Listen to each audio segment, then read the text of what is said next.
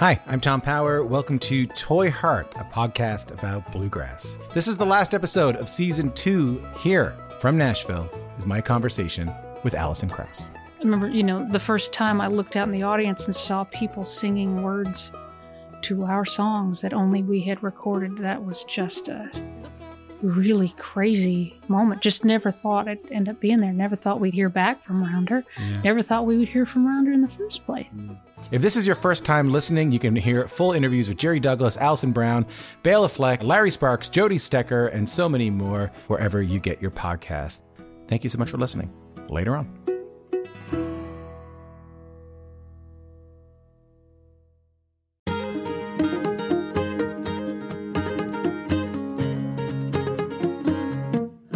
Hi, and welcome to Basic Folk, where we have honest conversations with folk musicians in 2024. 2020 what?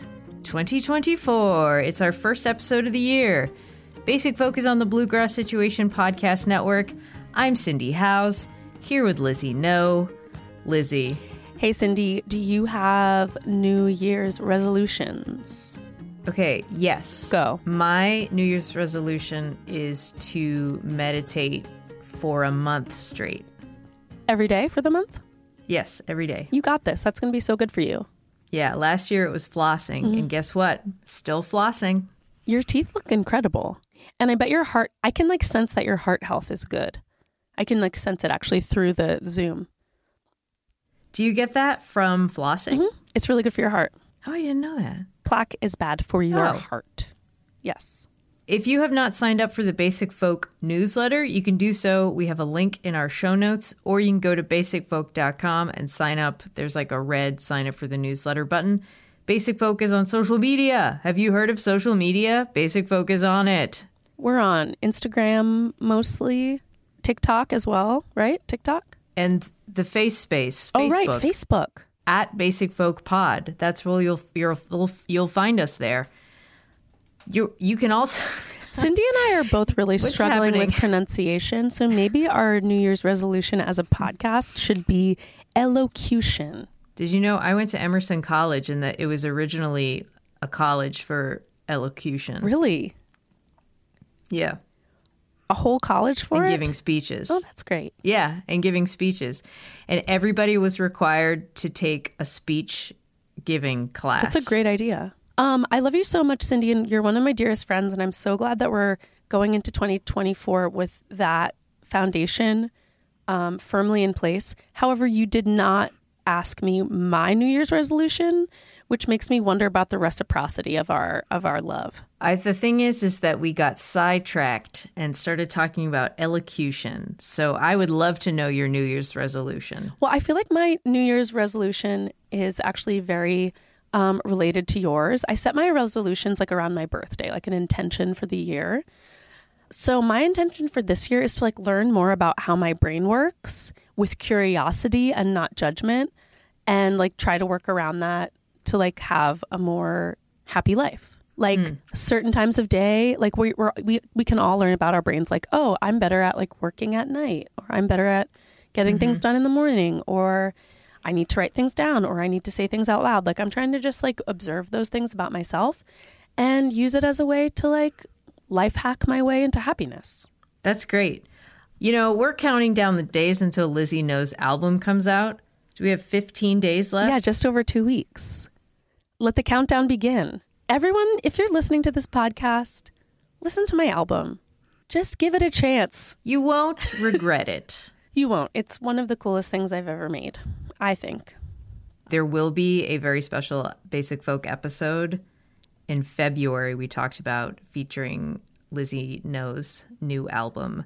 And I feel like you've told me details here and there about the record, about the album cover and different songs and different music videos. And every time I'm after you're done telling me what you're telling me, I'm picking up my jaw off the floor and putting it back in place. Because it's the artistic decisions on this piece of art are, whew, love it. Thank you. Well, I'm very fucking nervous about my Basic Folk interview because, yes, I'm going to be doing press for this album, and I have been, But I feel like this is like the interview of interviews, you know?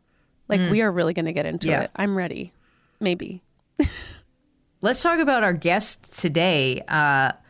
Lizzie, I'll do our little intro here, but do you want to share some takeaways about talking to Darrell Scott? Dude, the way that Darrell Scott expresses the process of making art, I just love. I love the way he talks about his collaborators. I have loved his music for so long. I first really got into Darrell Scott when I heard him perform with Tim O'Brien at Hardly Strictly Bluegrass like 10 or 12 years ago. His songwriting is iconic, and he has so many songs that like are just beloved and really important to people. But he's also just like a really dope, eccentric guy. And he was so generous with his time with us, and he was so generous with his stories and with like really talking about the way that he feels about the music and the stories behind them. So this one's a real knockout. And I love the corn maze moment. I mean, I love corn. I'm a corn girly. This is an interview for all of us. Yeah, we definitely talk about a corn maze in this interview. And we're also opening up the interview talking about the cover of his latest album, Old Caneback Rocker, which I feel like the cover immediately sets the tone for what this record is going to be like. It has the inclusion of the names of the Darrell Scott String Band, Bryn Davies, Matt Flinner, and Shad Cobb. And it lets you know right off the bat that this recording is a band effort.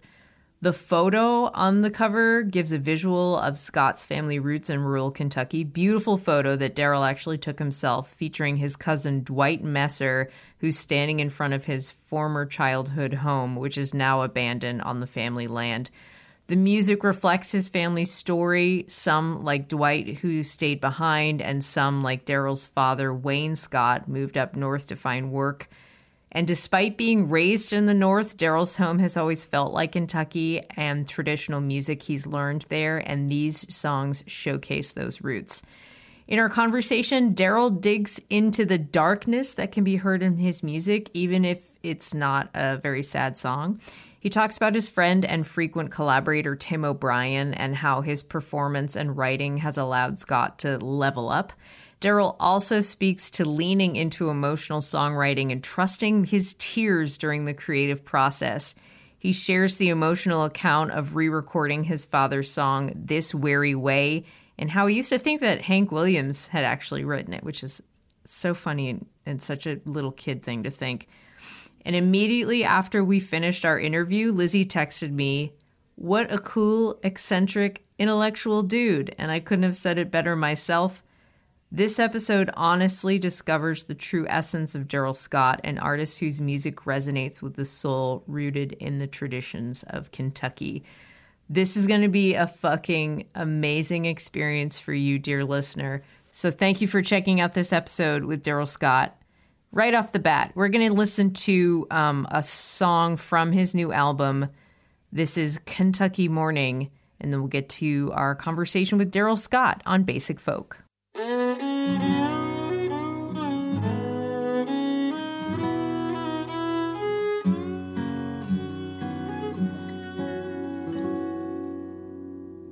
I am the one who stayed behind while the others were going away, to the mills of Chicago, to the plants of Detroit, for the promise of a $5 day. They would come by in December while the folks were alive, with gifts from the money they made. And they'd talk of the nights 'neath the bright city lights, and wonder how I ever stayed. And I tell them, oh, your bright lights don't shine like a Kentucky morning. You can't hear a whippoorwill out on the street. Give me a good piece of land and an old caneback rocker, while life goes on and on and on, while life goes on and on. Darrell Scott, welcome to Basic Folk. We are so excited to have you. I'm Lizzie No. Cindy Howes is our main host, our founder and boss. Hello.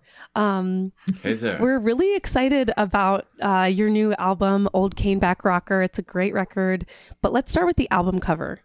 Yeah. It's not traditional to talk about the visuals on an audio medium like a podcast, but the album cover really does set the tone for the album. The record is credited to Darrell Scott String Band, and all of the members' names are right on the cover. Bryn Davies, Matt Flinner, and Chad Cobb, so that you know right away it's a band album. Why was it important to you to present this as a band album with everybody's names right on the cover? Well, it is a band in that, and I knew I wanted a band sound for this. And I also wanted input from them, like Shad brings in a song of his own, Banjo in the Holler. Matt Flinner brings in a tune of his own, Raji's Romp, and then we wrote a tune together, me and Matt. And I just wanted everyone's contribution because I know how good they are. And a lot of players, you could call them side men, side women. You know, they're there. They are the sound of bands and studio sessions for the most part. And then the only one that gets credited is, you know, the single person. I just wanted more of a band sound on this. And, you know, we've been playing, I don't even know how long, 10 years, 12, something like that. And I just wanted a band album. Another part of what that means is they're singing too. They're not just bringing in tunes, which they did, but they're singing on every song. If I recall, like every song. And that's never happened for us before as a band. Usually we're just making it up at a gig, and vocals are like the last thing you can add in a sound to me. You got to at least know how to play the song or the form, and subtleties like singing the lyrics with the timing of the singer that had never come up because we just kind of get through the musical part. So this one I wanted a change in that way with vocals included. And the image on the front of the album, it's a picture you took of your cousin Dwight Messer standing in front of his abandoned childhood home on your family's land in Kentucky. This album is about your family, your father who went up north for work, and the people who stayed behind, like your cousin. It's such a beautiful photo. What was it like for you to capture that picture? And also, what does Dwight make of being on the cover of your record? Right. Well, it started, I wasn't shooting an album cover thing. We were taking a walk. So my family is from Scott Holler, is what it's called, and it still is. And that's Scott Holler, and that's where the Scots came from in that area. But over the hill, just to the north, you got to climb Tater Knob, and you descend then upon his holler, where his mom was my dad's sister. So anyway, it really started as a walk over Tater Knob because I hadn't done that since I was 8 years old. And then, you know, here we just did this in the last 2 or 3 years, this walk. And so I was just documenting our walk. So I have shots on the way there and all that just from an iPhone situation. And when we got there, you know, I didn't have him pose or do anything. I'm just taking shots like you would carry your iPhone and do that. That's all I was doing. And there was this one that looked like that, like the front of the album. And it was like, I knew I had a really good shot there, but I didn't know it was this album. And then when we started thinking about album artwork, really it was my wife, Angela, who also was a art gallery owner, a curator for 15 years. So she's got an eye for all that kind of stuff. And she said, what about the shot of Dwight? And I was like, oh yeah, that's going to be perfect. And then, you know, I didn't want to, I needed to call and let him know what I was doing once we got to that point of knowing it was going to be the covers to see if he would grant his permission for it. And of course he did and would. And, you know, for me, it's my family, but it's also those hollers that we came from. And somehow that seemed like a good base visually for this record and its content. Subjects and such. Has this turned Dwight into a celebrity? No, it'd be pretty hard to do that. He's a very humble and soft-spoken and he kind of he's very old Kentucky to me, like my aunts and uncles and grandparents and all that. He can be the poster child for Kentucky for me. So that's why it's on the cover, because it's Kentucky to me. This record, the sound-wise, is a mix of everything that moved you growing up, especially what you heard on country radio in the 60s and 70s. Can you talk about your relationship with the radio throughout your life? Yeah, the radio was everything. We did buy records here, there, and yonder. Very rarely went to any shows. But we did go to the Grand Ole Opry when I was 7, I do believe. And then that was our first vacation ever. From northern Indiana, was where we were living. Do you remember who you saw? Oh yeah, the whole Grand Ole Opry stuff. Oh. Roy Acuff, Marty Robbins, and the whole everything. It's a big variety show. Even today, I went. Well, let's see, about 6 months ago, and it's still a great show. It's just bang, bang, bang of artists coming out, and the audio is there. The band sounds are there, different bands, and it's still that kind of exciting show. And that's what I saw, when we went to, the Nashville for our first vacation. And then we did it every other year after that. There was like no other place to go for a country music loving family. So the radio was, how we'd hear the latest songs and country radio was all that my mom and dad would listen to. There would be zero else. So, a big country music radio education. And there was a time when country music also played bluegrass. Right. That's where the bluegrassers would, have a bigger listenership, was on country radio back in the 60s. And same thing at the Grand Ole Opry. Bluegrass was very represented at the Opry, too, back in those days.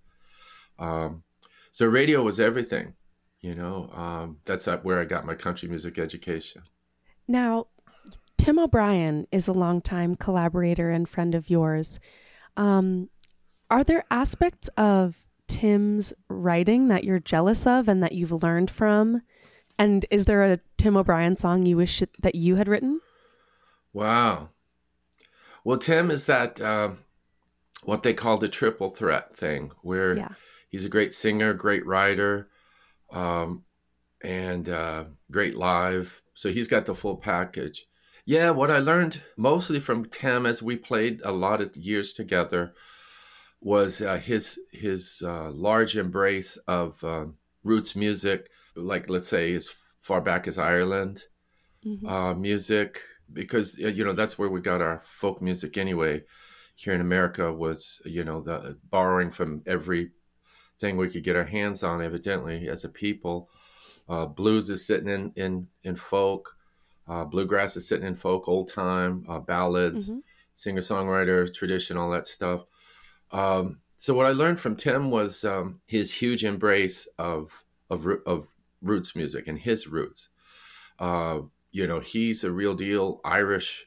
He can sit in with any Irish band on the planet easily. So he's got that tradition. He obviously has bluegrass.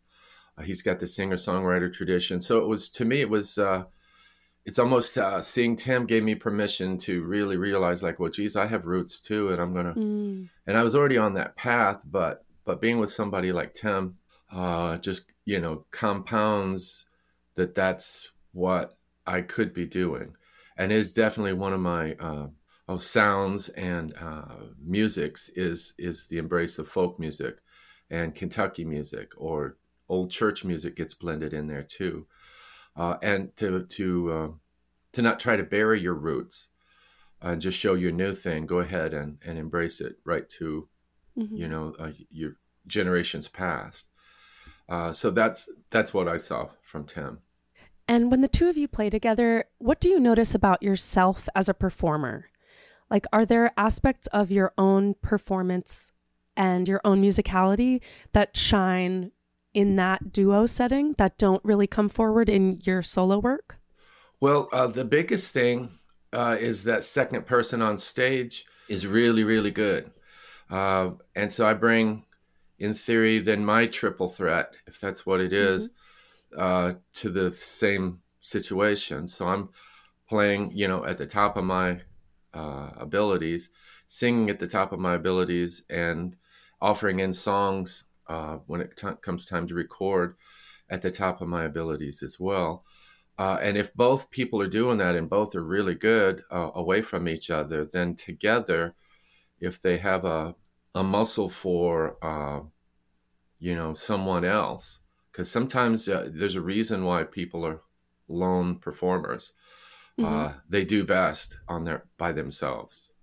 But me and Tim are both the kind of guys we can be really good sidemen, and you know, just, you know, making things sound better vocally or instrument wise and all that.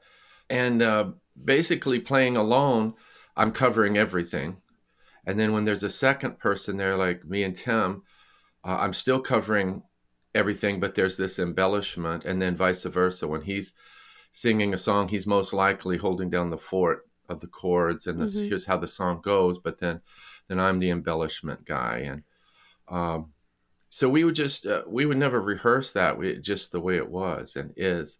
And I think any two players who are full spectrum players could and would be doing that same thing, meaning try to make every song sound as good as you can possibly make it, given you know where we're coming from. So and with me and Tim, it was, you know, Irish stuff, bluegrassy stuff, country stuff, a cappella stuff. It was all fair game for us back then.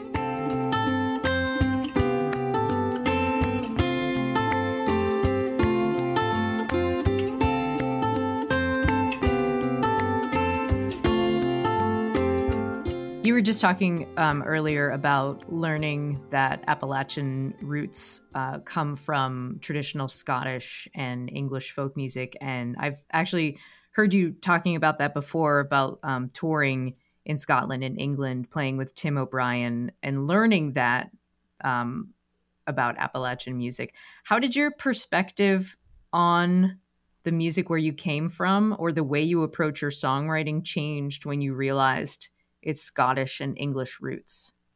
You know, it kind of didn't. It just felt like I was home in a way, musically, and I never felt like I really learned those musics. I felt they were already in me, that's cool. And so going to those cultures just kind of confirmed, like, why would I be able to play and understand and be right there with Scottish music or English or Irish? It's because, you know, down the road, we over here brought those musics, those fiddle styles, or and in terms of songwriting, I kind of feel the way that Pete Seeger has said about learning to be a good songwriter is to learn 1,000 songs of somebody else. And I'm a practitioner of that.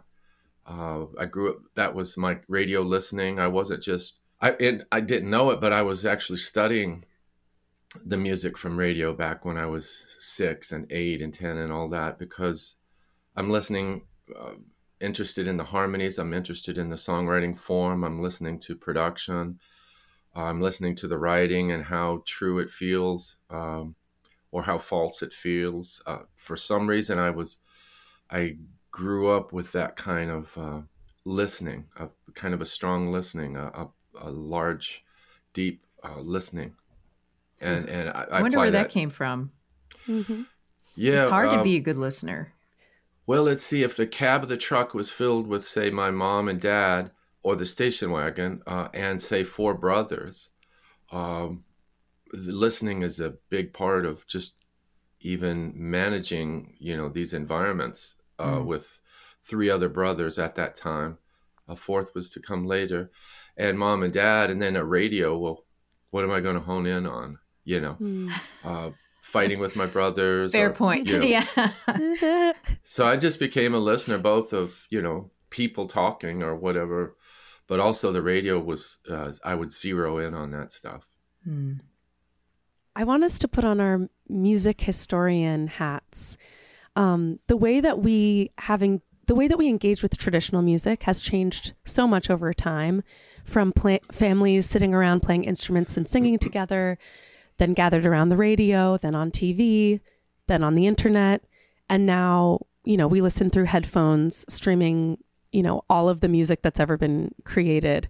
So how do you think these changing mediums through which we experience traditional music have affected the role that traditional music plays in our lives, and like how we relate to traditional music? Well, the top of the list, I would think, would be accessibility. So we do have access to old field recordings. We do have access to, Irish music from the 40s or 50s or whatever, on and on, because of access now. We just punch it in and out comes, in essence, music of the world if we know where to go to look for it. So accessibility is sitting there. So, it's funny, in essence, there'd be two things we're talking about. One is a personal walk with music. And the other one is talking about the mass acceptance of music, like what radio would do back in the day, or what internets do now. And to me, the roots music, the folk music, we could even say, doesn't need mass acceptance in order for it to survive. It survived just fine and dandy without, a radio system holding on to it. There's still shows, there's still music passed around, however it does that, however it always has, and how those folk traditions lived even without internets or records. This has been here before us. And so the mass acceptance is something I don't know even how to comment about. I know I'm part of a mass something, but I don't often feel very connected to the mass. For example, for me to turn on the news, which I rarely do, I feel like I'm observing another culture, not mine. My culture doesn't really have to do with news. There's already news that's very different from what I'm seeking. I'm not looking for mass. For us all to know the same song is not terribly important to me. I think folk music bubbles up from the ground up, and it may not need mass hysteria acceptance in order to survive, because it hasn't needed it. The music survives even without the mass acceptance. Other than songs like Fried Taters, which is very funny, ridiculous song on your new record. So fun. Yeah. Good. Other than songs like Fried Taters, there is like a darkness in your music, like in your playing and singing. Even if it's not a sad song, there's a pain, reverence, and yearning you can hear. How do you hear that in your music? And do you have a handle on that darkness, or does it just come out of you? Right. Well, it's funny you mentioned darkness, which I think is a very good observation to have, because I know that it's there. I'm aware of it being there. I'll give you an example. A lot of people hear my song "It's a Great Day to Be Alive" that I wrote, and they think it's just Cheerios and all grins and stuff. But in fact, what I describe in that song is actually a pretty simple day. Let's see, maybe I'll heat up some soup. Maybe I'll cook some rice in the microwave. Very simple stuff. Maybe I'll grow a beard. Just very mundane, nothing kind of stuff. And that's to be considered in the song as a great day to be alive. And so what makes it a great day to be alive is the contrast of the days where it may not be a great day to be alive. You see what I mean? That's implied in the song, that's in there. But not many people catch it. They think "It's a Great Day to Be Alive" is the most cheery, smiley face song that there is, or certainly of mine. But in fact, half that song is based in the darkness you've mentioned, meaning the narrator knows suffering or or hardship, or observes the world's hardship. And it's just rice and microwave and soup and stuff like that. Very simple things. So the darkness, I just think is part of being alive. I think somehow in this Mass, again, going back to the Mass, we're supposed to hide our darkness. We're supposed to deal with our darkness, especially on our own. But I find that the songwriting world, the communication and expression world, is the place to bring out, quote, the darkness or the brightness or the wonderings or the disappointments. That's where this has a place to be. So otherwise, the darkness is a private affair. I turned that private affair into a public affair when I take the song out of my own room where I wrote it and now bring it out to either shows or recordings where a whole bunch of people could hear it by comparison. So that's the contrast that a working artist works with. That darkness you're referring to is in their art, period. If to me, if you're being a true artist, you won't not talk about the dark stuff. But you also maybe don't live there and have it destroy you. You have an expression in which to, it's kind of like the blues. The blues comes from a pretty dark place, right? On one hand, but on the other hand, the very fact that you can express the blues is already, it goes on the side of, hey, this is going somewhere. We're taking this darkness and turning it into something more celebration-like, or that other people could feel that same thing. So it's a crazy contrast between personal expression and then turning this thing into public, whether it's recordings or shows. Now I'm singing the song, I want to stay in the dark place. Okay. One Hand Upon the Wheel uses the small concrete details of small town life to lead the listener into that quiet place where we can feel death sitting close by. So the tune is melancholy, but also warm and reflective. What does the tone of that song say about your relationship with loneliness and with solitude?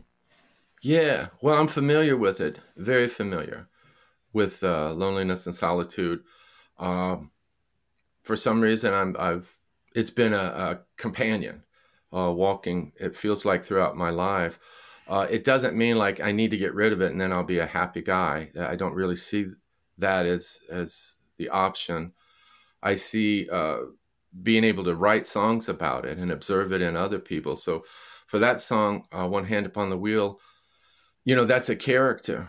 And I just started on the writing of it, just trying to describe and observe this person that I was only discovering while I was writing it. So it wasn't like I saw a person and now I'm going to write a musical essay on that person. I just started the first line, led me to the second line. And I that particular song, actually it's kind of interesting. I buried that song, I don't even know how long, 15 years or more. And I didn't think I had hooked it. I didn't think I had brought it. And so I just, I think artists have this way. If someone paints a painting they don't want others to see, it's kind of easy to hide that painting somewhere where no one will see it. And I'm the same way in terms of songs. If I don't think a song is ready, you will never hear it from me. There would be no reason I would play a song that I don't think is done. And so that's one of those songs. And when I was then casting songs for this, our string band record, I went back to songs that I had basically buried or just didn't think were there. As a matter of fact, 2 of them are on this album. Kentucky Morning is a song that no one had heard because I didn't think it was done. And so both of those songs, Kentucky Morning and One Hand Upon the Wheel, were songs that had been around a good while. I just didn't think I had it. And so when I went back to revisit those songs in the One Hand Upon the Wheel, I realized I did have it. It just took me 15 or more years to to understand that. And then the other one, Kentucky Morning, came about by getting rid of, I had a fourth verse. And once I got rid of that, and it always felt cumbersome, it never felt complete. And I didn't know why for years, and I just leave it alone. I don't try to thrash it into being finished today. It doesn't matter to me whether it's finished today or in 15 years. But I realized on that song, if I just took out the fourth verse, it was complete. And when I was writing it, I didn't know that. I thought it needed more. And that's one of those cases where taking the exact same song that I had buried and didn't want anyone to know about because it wasn't finished, suddenly taking away that fourth verse in Kentucky Morning made the song finished to me. I understood now that it was done. So, for me, my latest album is never the last 10 songs that I wrote. Like I recognize that out of a lot of folks, but it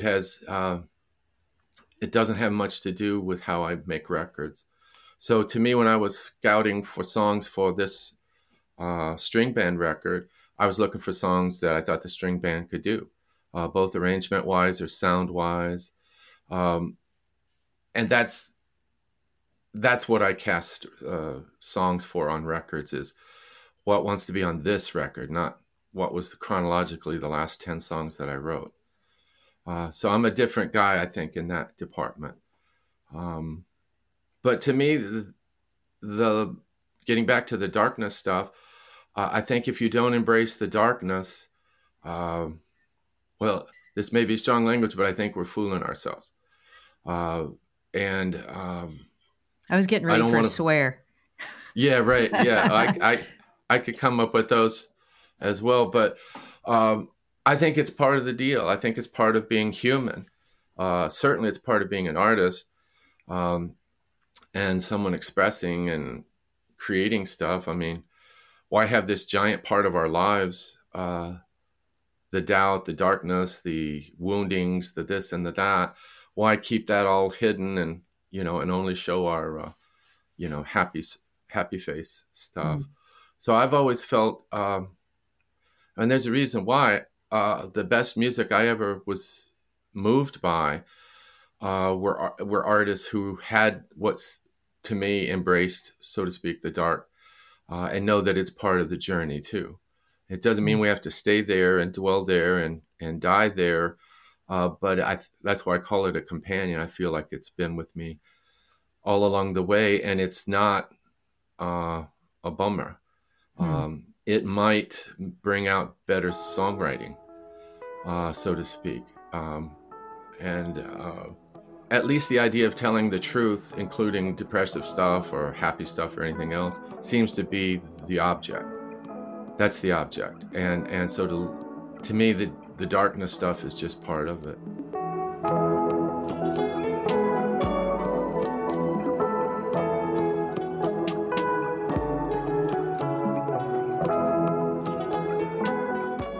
As I understand it, each band member contributed a song to the album except for Bryn. Yeah. And I read that she reluctantly named the album Old Caneback Rocker, which comes from the opening song, Kentucky Morning. Uh-huh. And it sounds like there's a story there. And like maybe that's a pretty good story of how you got the name of that record. Like, why was she reluctant? Well, what she was reluctant about was not naming the album. What she was reluctant about was bringing in a song and her singing it. That's what she was reluctant about. What's her problem? Yeah, that's a good question. Basically, artists, to step into full artistdom, it takes a different muscle than the stepping into a side man, side woman place. And I myself, I'm a very good sideman, and that's what I grew up doing. I was a good 20-year-old sideman and 24-year-old sideman and all that stuff. I could be a really good sideman tonight. It's a skill set that I love, and it helps me in everything I do, even as a solo artist. I bring all of that in. Some people have a hard time stepping from being side person and then stepping into, and now the light's on me kind of thing. And that's a journey that each person has to find on their own. For example, some people step into that journey into being in the light, the spotlight, and they probably shouldn't have. They probably should have, spent a little more time being a side person, learning guitar, piano, harmony, learning how to not Darrell have Scott throwing shade. Yeah. After we finish recording, I want you to name names. Yes, we need names. Name names. Oh, no. I won't be naming I'm names. I'm just kidding. No, all you got to do is trust your own ears. Do you believe this person or not? How good a work are they doing? How truth-telling are they making this?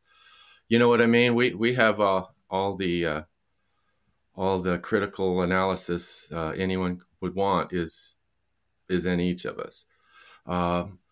And then some side people, you can't make them step into the light, the spotlight. And I'm thinking that Bryn wasn't ready to contribute a song, and I didn't push it. Those are, people make up their own mind on that kind of stuff.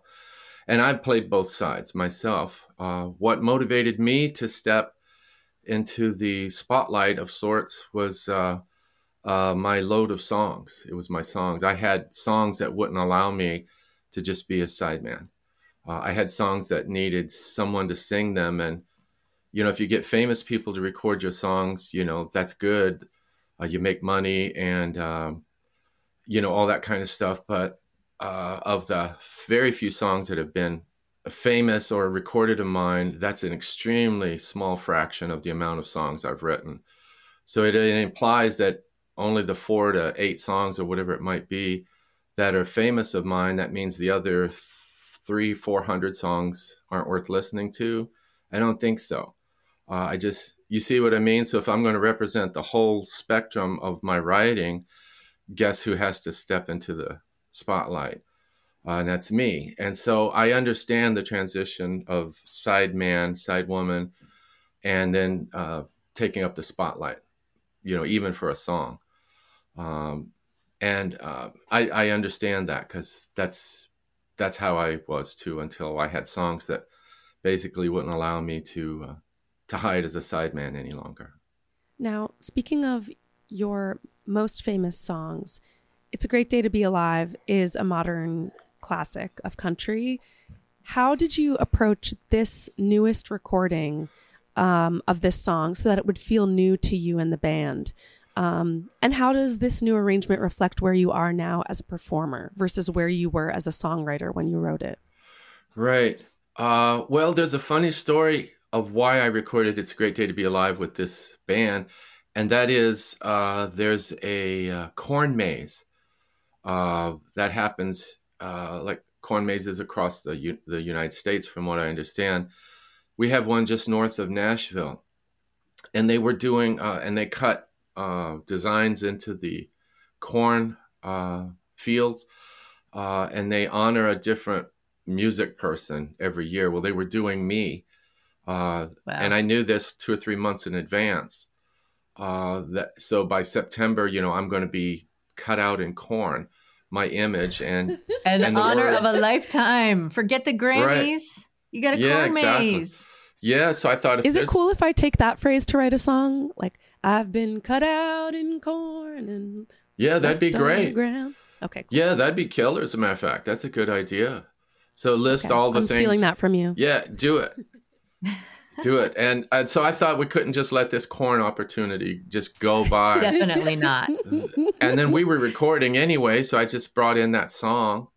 And we played that song. The band's played that song. And I just, and then we made a video out of it because we went to the corn maze and made a video out of it, which is kind of cool.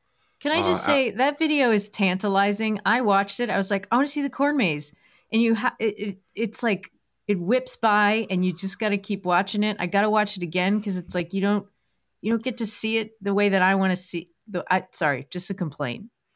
I just want to stop complaining about this amazing recording. What? Yeah. You got it. Well, we have to tease, because the punchline is, oh my God, they really did make my face in the corn. It is a tease. And so we have to tease it until that one spot where the drone leaves my hands and goes up 90 feet in the same shot, and then you see it for the first time. See? Also, Darrell Scott throws his hat in the air and walks away from it, and I'm like, what happened to the hat? You left your hat behind. No, that's one of my good hats. I grabbed it. Okay, good. I grabbed it, but I did that for the shot. Yeah. For the record, you and the band settled into a band house in Louisville, Colorado. Is it pronounced Louisville when it comes to Colorado? Okay. They may say Louisville. Maybe. Louisville. They might. Yeah, I think that's it. It doesn't Maybe matter. I'll say both for the recording, and then our editor can just choose which one sounds more appropriate. So you lived together for a couple of weekends while you made the record in Boulder, and you would walk to Moxie Bread Company every morning and drive to Boulder to record. Yeah. Why was it important to get your band living together like this while making this record? And how do you think it influenced the way the album came together? I thought it was very important. First of all, good food is important anyway. And so I had a tip on the Moxie Bakery thing. I knew that was going to be a world-class. Darrell, who gave you the bakery. tip? A chef friend of mine in the Boulder area. Okay. And so when he tells me things, and he does, because I travel all over the country, he'll tell me where to go eat in Philadelphia. He'll tell me,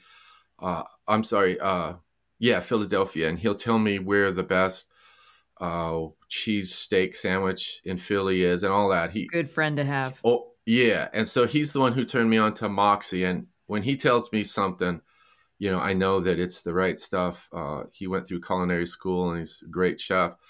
So that was, you got to eat well, and you got to drink well, and just to live together just for a few days.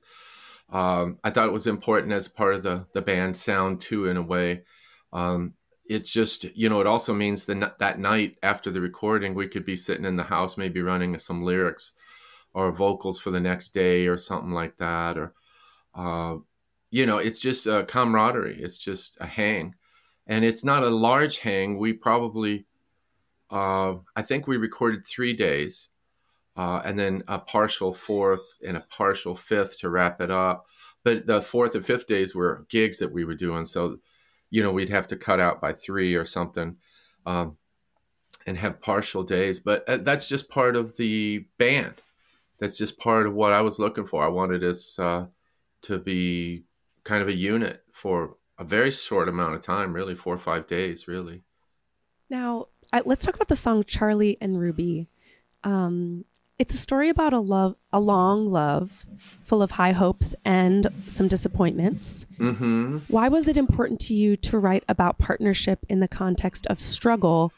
And how does class color this story of love?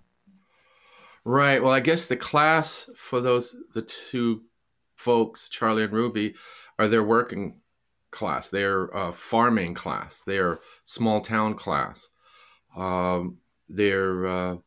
They don't strive for probably more than even what their mom and dad might have done. They might have been farmers too, would be my guess.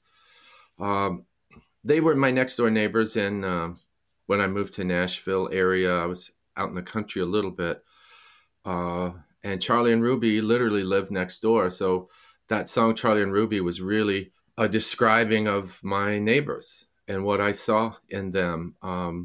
And I brought that idea to Bruce Robeson, and Bruce was really taken by these next door neighbors. Oh, let's write a song about your neighbors you were telling me about. And so off we went. And really just at that point, if that's now what we're supposed to do, then I'm gathering up details, like his clothing that he wore, a detail like Ruby would literally wheel around her oxygen in her house. You'd never see her outside exactly. But in that house, she'd wheel around the oxygen and stop and light a cigarette and smoke a cigarette and then put the oxygen mask back on. I mean, so in those things, all you got to do is describe what is there. I have an imagination, but I also have a pretty strong observing ability for detailed stuff. So, so it's a combination of just observing like a journalist would, perhaps, and then imagining, filling in the blanks for the other stuff. So it really just became a character study or a couple study of my next door neighbors that Bruce was kind of taken by, and we jumped into this song. So what did recording This Weary Way teach you about your father's musical mind? And are there aspects of this recording that feel different than they did back when you recorded the album This Weary Way back in 2006? Right. Yes, it's a funny thing. Time doesn't seem to have a lot to do with songs to me. It's like, I've known This Weary Way since I was a child. My dad wrote it when I was a child. And I heard it then. I heard it through my 20s and 30s and all that stuff. And because of the nature of this recording that was going to be a string band album, I wanted to bring in my dad's song, This Weary Way. And to me, it's my dad's best song. As a matter of fact, I used to think that Hank Williams wrote it. I thought it was a Hank Williams song because my dad would sing Hank songs and Johnny Cash and this and that, and then throw one of his in. And I always knew my dad's songs versus Hank or Johnny or anything. But this was the one song that I thought Hank did write, and come to find out, no, my dad wrote that. And so first of all, I just think it's a great song, and I'm proud of it for what my dad, wrote. But I also thought it was a good fit for this recording, that the string bands / bluegrass players that I had, there'd be harmony in it, there'd be fiddle, it's hitting all the marks. But if, an interesting thing happened while we recorded This Weary Way there in Boulder. Basically, I got into the second verse, and we're tracking everything live. So the lead vocal is going down, everything's going down exactly how it's going to be in the end. We may have overdubbed a mandolin or a banjo or something, maybe, but otherwise, when we record, we're getting everything. The only thing we're not getting is background vocals. And so after a song, we've done it and all that, then we hit the background vocals as a separate thing. And even then, we're singing together. So I still try to getting it all off the floor as possible. While I was doing the verse 2 live, I just broke into, tears, crazy a break of emotion while still playing. And so I cued, we're all within one room of each other anyway. The players could see me breaking up, but, I can still play chords while crying. And so we got through the track, and that's the track we used for the recording. And then I punched in a couple days later the singing where, I fell apart. And so it feels like that my dad had died, I don't know, 9 years ahead of that recording. And it almost felt like I had never cried about his passing. And for some reason, the recording of that song in Boulder that day, that's where it snuck up on me and got me. It was in the verse 2, about halfway through. And so it became, I guess I would call it my crying about my dad's passing showed up while I was recording this song of his. And that's not exactly ever happened to me before either. And usually, and this is, again, we're going back to that dark conversation we said, usually we're supposed to hide our tears, right? We're not supposed to cry and all that stuff, which is, a bunch of shit, of course. These things inform about ourselves. And so, for example, as a creative person, I know that I'm onto something when I'm crying. I know that if I'm working on a song and I'm crying, it tells me I'm onto something, and stay with it. It's not like, oh, I'm crying, I better, go play tennis instead. I go into the crying. That's what in essence, what I was waiting for in one way, because the tears don't lie. They're informing us of something. And that's both in the writing, but also evidently in the recording on this particular one. And I just broke down and, in essence, had the cry that I didn't have for those 8 or 10 years or whatever previously. And, I kept it because, I'm trying to make honest music, and the players were all supportive, and that's going to be the deal sometimes is I figure we're going to cry, and as a creative person, I know it's part of the deal. Basically there's times as a singer or performer where you're just on the verge of like breaking down, and then you somehow get in and push through it. You're not denying it, but you're just kind of keeping it right on that edge to where, God, I could just break down right now and not even be able to sing the next line. And you're right on that edge to where they won't know the story, they being the listeners. If you crack up right now, they're not going to hear that verse. So can you make it through the verse and get the music across, get the song across, get the lyric across, but be right on that edge where, and sometimes I hear it in other singers. I hear them being there, and that's when I figure they're giving us the goods. I've heard Vince Gill do it at least twice, and I'll bet he's done it dozens of times, but I myself have seen him do it twice. And that edge, it's a scary place in one way, because if you break down and cry, whether you're on television or in a show or on a recording, how do they edit that one out? But it's almost, in a way, it means that Vince was in it enough to bring the goods to fall apart. And as singers and artists, I think that's our edge. That's our call, to be on that place where I think I gave too much. I shouldn't have talked about that type of thing. We question ourselves as artists, but I think that's the good news, is if you could be breaking down while you're writing a song or performing, you're on to something. And trust those. I trust those tears. Wow. How has your confidence evolved over the years? Your confidence as a player, as a singer, a songwriter, producer? Right. I think it's evolved a lot. Just saying that I used to be a sideman. I was a really good one too, because it's music. It's sideman or frontman. It doesn't, on one level, it doesn't matter. It's what's the best music you can pull out right now.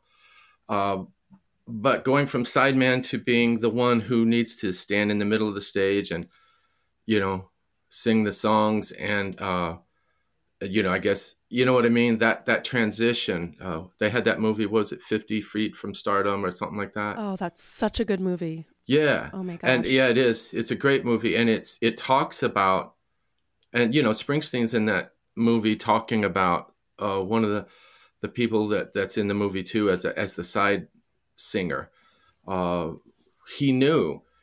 Believe me, he knows how good those background singers are, or those background, guitar or bass or this.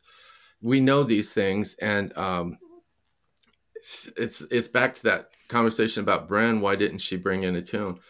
I knew that my confidence was raised when I started stepping into the middle. It wasn't.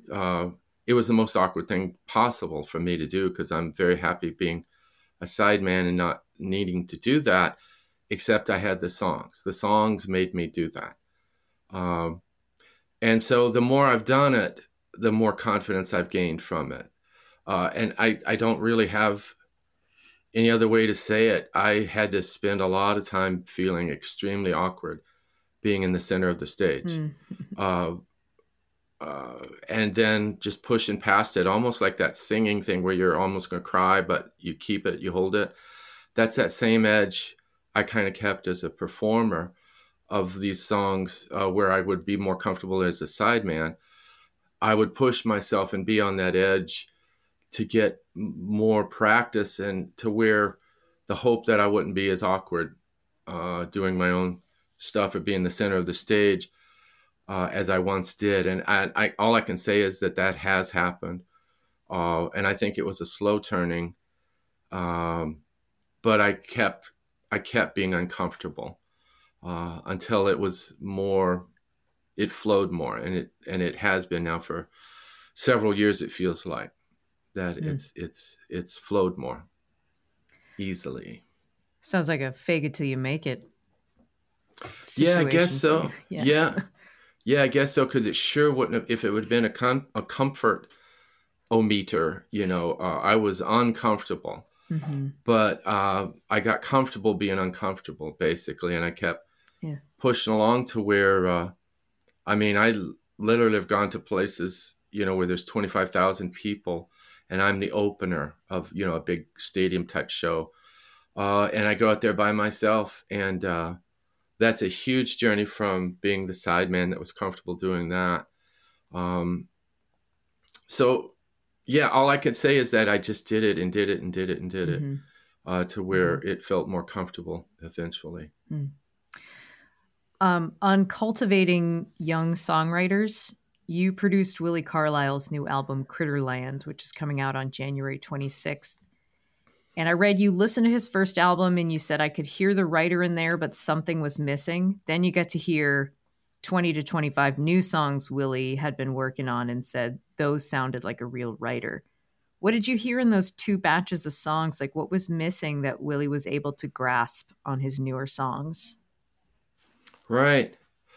Well, I'm not sure that they weren't there in the first listening of what the album, whatever that got sent to me. And I'm a really good listener. I can hone in on the writing when other parts of it are too much. I can still zone in on the writing and consider what was there. Basically, the second batch they sent me, the first batch was his current album at the time. The second batch was songs he was writing like yesterday and last week and all that. That's where I heard like, oh, I see.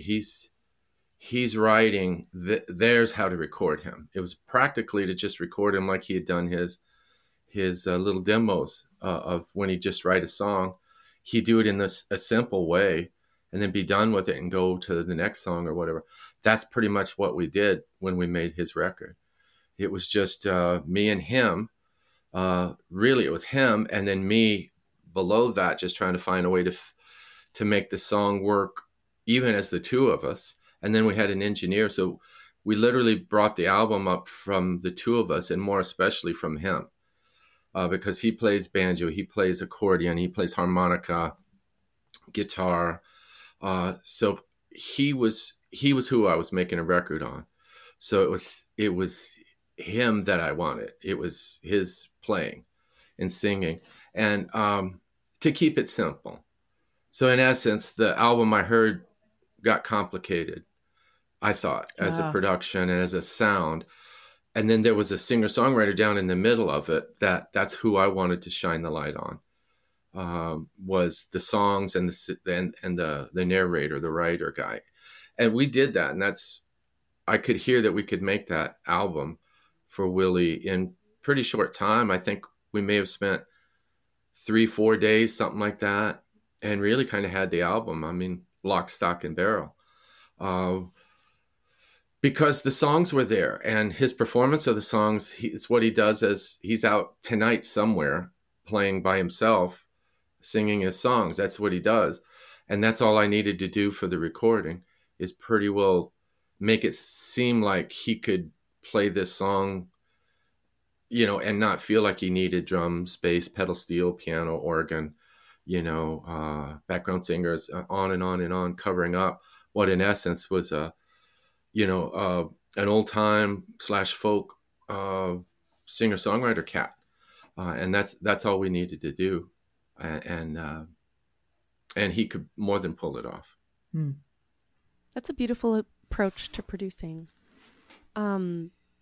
So Newgrass Revival was a big influence on you early on, and it shows because you've embraced a combination of innovation and tradition throughout your career. So aside from Willie, who are some up-and-coming artists in the folk and bluegrass space who give you hope for the genre? And like, what's new in bluegrass that we should be listening to? Wow. In many ways, I'm just, as I don't listen to news, so you wouldn't really want to ask me what I thought about what was going on in Israel and Gaza, right? Okay. I'd just be an idiot. And I'm something of the same when it's like, what's the new bluegrass or cutting edge singer-songwriter? You'd be surprised how much I don't listen. And so I'm the least informed person you could ask that question to, because I kind of don't listen. But anytime I just put my toe in just to see what's going on, there's great stuff going on. We've got much call for celebration, and looking forward to the artistry, the songwriting, the ideas, especially in the folk world. There's all sorts of great minds and great talents going on. I'm just not informed to then I go and seek out who was that or what was that. I don't know why I do that, but I can see that's what I do.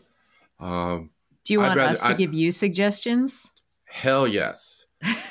Hell Lizzie, yes. what's your suggestion? I think you should listen to the Crying Uncle Bluegrass Band. Okay. Ooh, that's good. They are fantastic. See, you have your thumb on the pulse, or whatever they call that. You're the ones who could tell me. That's why they pay us the big bucks Right. at the Bluegrass situation. What else? Sure. I got Crying Uncle. What else? Well, look out for Lizzie Knows' new record in January. Wow. That's not a paid promotion. That is my new record. As Lizzie says, January. Thank you, Cindy. Wow. And guys. Darrell, I got one more. What is it? Margot Silker with a C. Cilker. Margot Silker. Okay. There we go. Her new record is one of my favorites. After William Prince's, it's my favorite record of 2020. It's so good. Keep it on a burner. I mean, whew. What do I do in the middle between the coffee and the wine? It's really good. Yeah, that's good. See there? Y'all know more than I do. I'm just in whatever bag I'm in. I'm not cutting edge listener whatsoever, but I appreciate what you told me. So now I can go seek this out.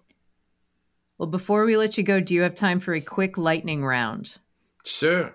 All right. Go ahead, Lizzie. What was your dad's favorite chair? A funny answer would be the bar stool. But I'm not sure he had a favorite chair, but I like the bar stool. That'd be a pretty good one. What was your favorite childhood game? Dodgeball. And it wouldn't be like one side, this side, and then the guys in the middle. It'd be a garage wall and the brothers throwing in at you. Yeah, and they were ruthless too. Firing squad dodgeball. Yeah, pretty much. What was the first song you learned on the guitar? Yeah, I have this song called Hummingbird, the Hummingbird. And the Hummingbird was a Gibson guitar made that was fancy. It had doves or, I guess it was a hummingbird, but it had beautiful sunburst on it, red, cherry, yellow. And so for my dad, and that's what he wanted, a hummingbird guitar. He never had one. They were kind of the most expensive thing Gibson made at the time. So he always wanted one. Anyway, at my recording of that song, the Hummingbird has a guitar thing at the top of it. And that's the first thing I ever learned. That's the first thing I ever played on a guitar, which you can hear. If you were to hear it, you'd say, yeah, that guy can't play guitar. But when you don't know how to play guitar, how are you going to start? You just start by playing very, very simple. And you'll hear, that's literally the first thing I remember playing is what became then, I used that as my intro for the Hummingbird. That's so cool. That I wrote. And I still perform it with that simple intro too. There's just something about it that seems right in my story. Wow. So cool. All right, who is the best singer? Who is the best singer? God, there's so many. John Cowan from the Newgrass, you had mentioned earlier, is an amazing singer. I love all kinds. I liked Glenn Campbell. He would kind of overdo it sometimes, but as a pop singer, man, it's hard to beat what he did. But I also love Waylon Jennings, Ralph Stanley. Yeah, great singer. I mean, Peter Rowan is a great singer. On and on. There's so many. We're in no trouble for singers either. We got a good past, present, and future for singing. Okay, who's the best piano player? First that comes to mind is I just heard a Bruce Hornsby track this week from something new of his. And he, as always, it's just like, there's talk about the triple threat. His playing, his singing, his writing, he's still killing it after all these decades, And it sounds fresh and hip. It sounds jazz and singer-songwriter. It's all sorts of crazy, wonderful things thrown into one bag, shaken up. And so today I'll say Bruce Hornsby. What is the secret to eternal youth and relevance? Relevance. I guess the relevance one is one that rings for me. Somehow we're, there's the music business that you want to be relevant in. I think that's what we're supposed to do. And then there's how much you participate in the social medias and here's a picture of me eating an apple, in Colorado. Here's an apple in Maine. And all that kind of stuff we're somehow think that we're supposed to do. And why? To be relevant. Is it relevant to eat an apple in Maine or Colorado? So there's a bunch of silly stuff we all have to seemingly, go through in order to do what we think will be relevant in our socials and all that stuff. I'm not sure that's a pretty quickly burnt out relevance. The more relevant are the songs. So in my case, I want to just continue putting out music that the relevance part will take care of itself if there's relevance to be had. It's a funny thing. See, I know the songs that I haven't recorded. I know the projects that are still in my computer even right now. I know the amount of projects I'm working on of my own stuff. And there's this dichotomy between I know the songs, but y'all don't know the songs. So the relevance, I already am relevant to myself, so to speak. I guess we're all working toward relevance to the mass. There's that mass subject again. We're trying to be relevant to more people, right? Because it isn't enough that I wrote the song and I know that it's good and it does what I want it to do. That's already happened. I suppose I'm in a role of trying to make it seem relevant to you. And that's a different role than my own self-relevance, you see? Relevance almost sounds like it's somebody else who needs to make me relevant, because evidently I'm not relevant without y'all thinking I'm relevant. And that's a trick saying, but you see what I mean? I'm so dizzy. You see what I'm talking about? So we spend our time being relevant in socials. How relevant is that, That's a doozy. Wow. I know. Lie down. I know. Wow. But that's the kind of crap. So you say, that dark Darrell stuff. Scott, you broke the lightning round. Did I? We're done here. Oh, did I smash it? It's your podcast now. Okay, I'll take We over. just exist in it. All right. Should we just do one more? Yeah. All right. Yeah. Go ahead, Liz. You finish up singing. Oh, me? Okay. Darrell Scott, this is the last question. What is your favorite Kentucky treat? Several things pop into mind, some sweet and some savory. The savory is leather breeches, let's say. And leather breeches are beans that are picked, when you're harvesting in peak summer, let's say. And you get those beans and you string them up. literally with thread and needle. And you then, the old way used to be you hang it out on the porch, let it air dry. So in essence, you're dehydrating it. And then you put them away because they'll now last through the winter, right? But then when you bring them out, you rehydrate them. So in essence, all of that goo, that strong, is it umami? Is that the word? Umami. Umami. Talk about umami bomb is those leather britches, which is basically a dried up green bean in the sun and in the wind and in the this and that. And you rehydrate them. And so when they soak up water or broth, they become something hard to explain. You think it's just a bean, you know it is, but it has this umami thing and almost a meat like texture, and the broth then makes a gravy from the leather britches. So right now I'll say leather britches as my Kentucky treat. Very labor intensive. They should make you the governor. Yeah. Well, hey, I guess I'm available for that. Yeah. You know? Darrell Scott, thank you so much for talking to us today. You have blown our minds, I feel like, more than 25 times during this interview. It's just such a pleasure to get to know you through this new album and through this conversation. So we really appreciate it. Thank you so much. Great. Thanks for your interest.